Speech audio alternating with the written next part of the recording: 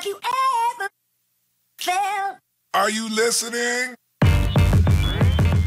Damn. Hello, I'm Sean Brewster, and thank you for joining us on CEA Audio. This is where you'll catch our Q&A show, past episodes of CEA TV, our YouTube show, keynote speeches, and a host of other things. Thanks for being here, guys, and I hope you enjoy. Hey, everyone. So this next little podcast, this short podcast, is the audio from a video that I released recently around a topic that I feel really strongly about. It's something that I believe very strongly that is holding a lot of people back in their lives, and something that I really just wanted to share with you guys today, so I hope you enjoy it.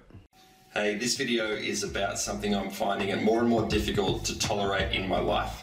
Something that has triggered me to spend less time with certain people, more time with other people that don't do this thing, and of course triggered me to make this video today.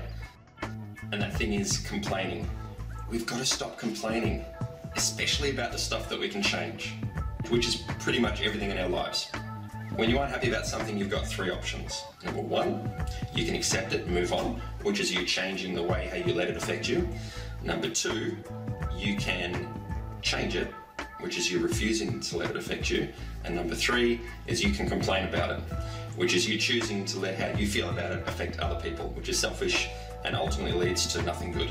Now, I know we all complain about stuff from time to time, me included, but it never really achieves anything useful. When we complain, we're basically surrendering our ability to do anything about that thing. We're saying that thing is beyond our power, we can't change it. It's bigger and better than we are. We're saying that we aren't happy with this thing, but the only thing we can think of to do to make ourselves feel better is to whinge. A smart man once said, the world is changed by your example, not by your opinion. You don't like your job? Get a new one. You don't want to work for someone else? Start a business. You don't know how to run a business? Learn. You don't want to learn how to run a business? Then stop complaining and go back to work. It's your choice. If you aren't happy with what's going on in your industry, then push for change. If you lack the confidence or knowledge on how to do that, you can fix that. And if you don't want to, then you obviously don't care enough about the thing you're complaining about, otherwise you'd figure it out. Complaining is the easy option.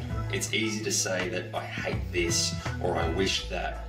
It's hard to say I'm no longer accepting this and this is what I'm going to do about it. And then to actually follow through.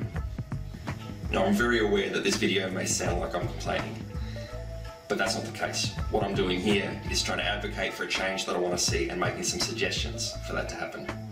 So what I'm doing here is asking you to pay very close attention to your words, because they are the message that tell the world what you're all about. And if you hear others complaining, don't indulge them by joining in. Just ask them gently what they've decided to do about it. Hey guys, thanks so much for giving us your time. We really hope you enjoyed that.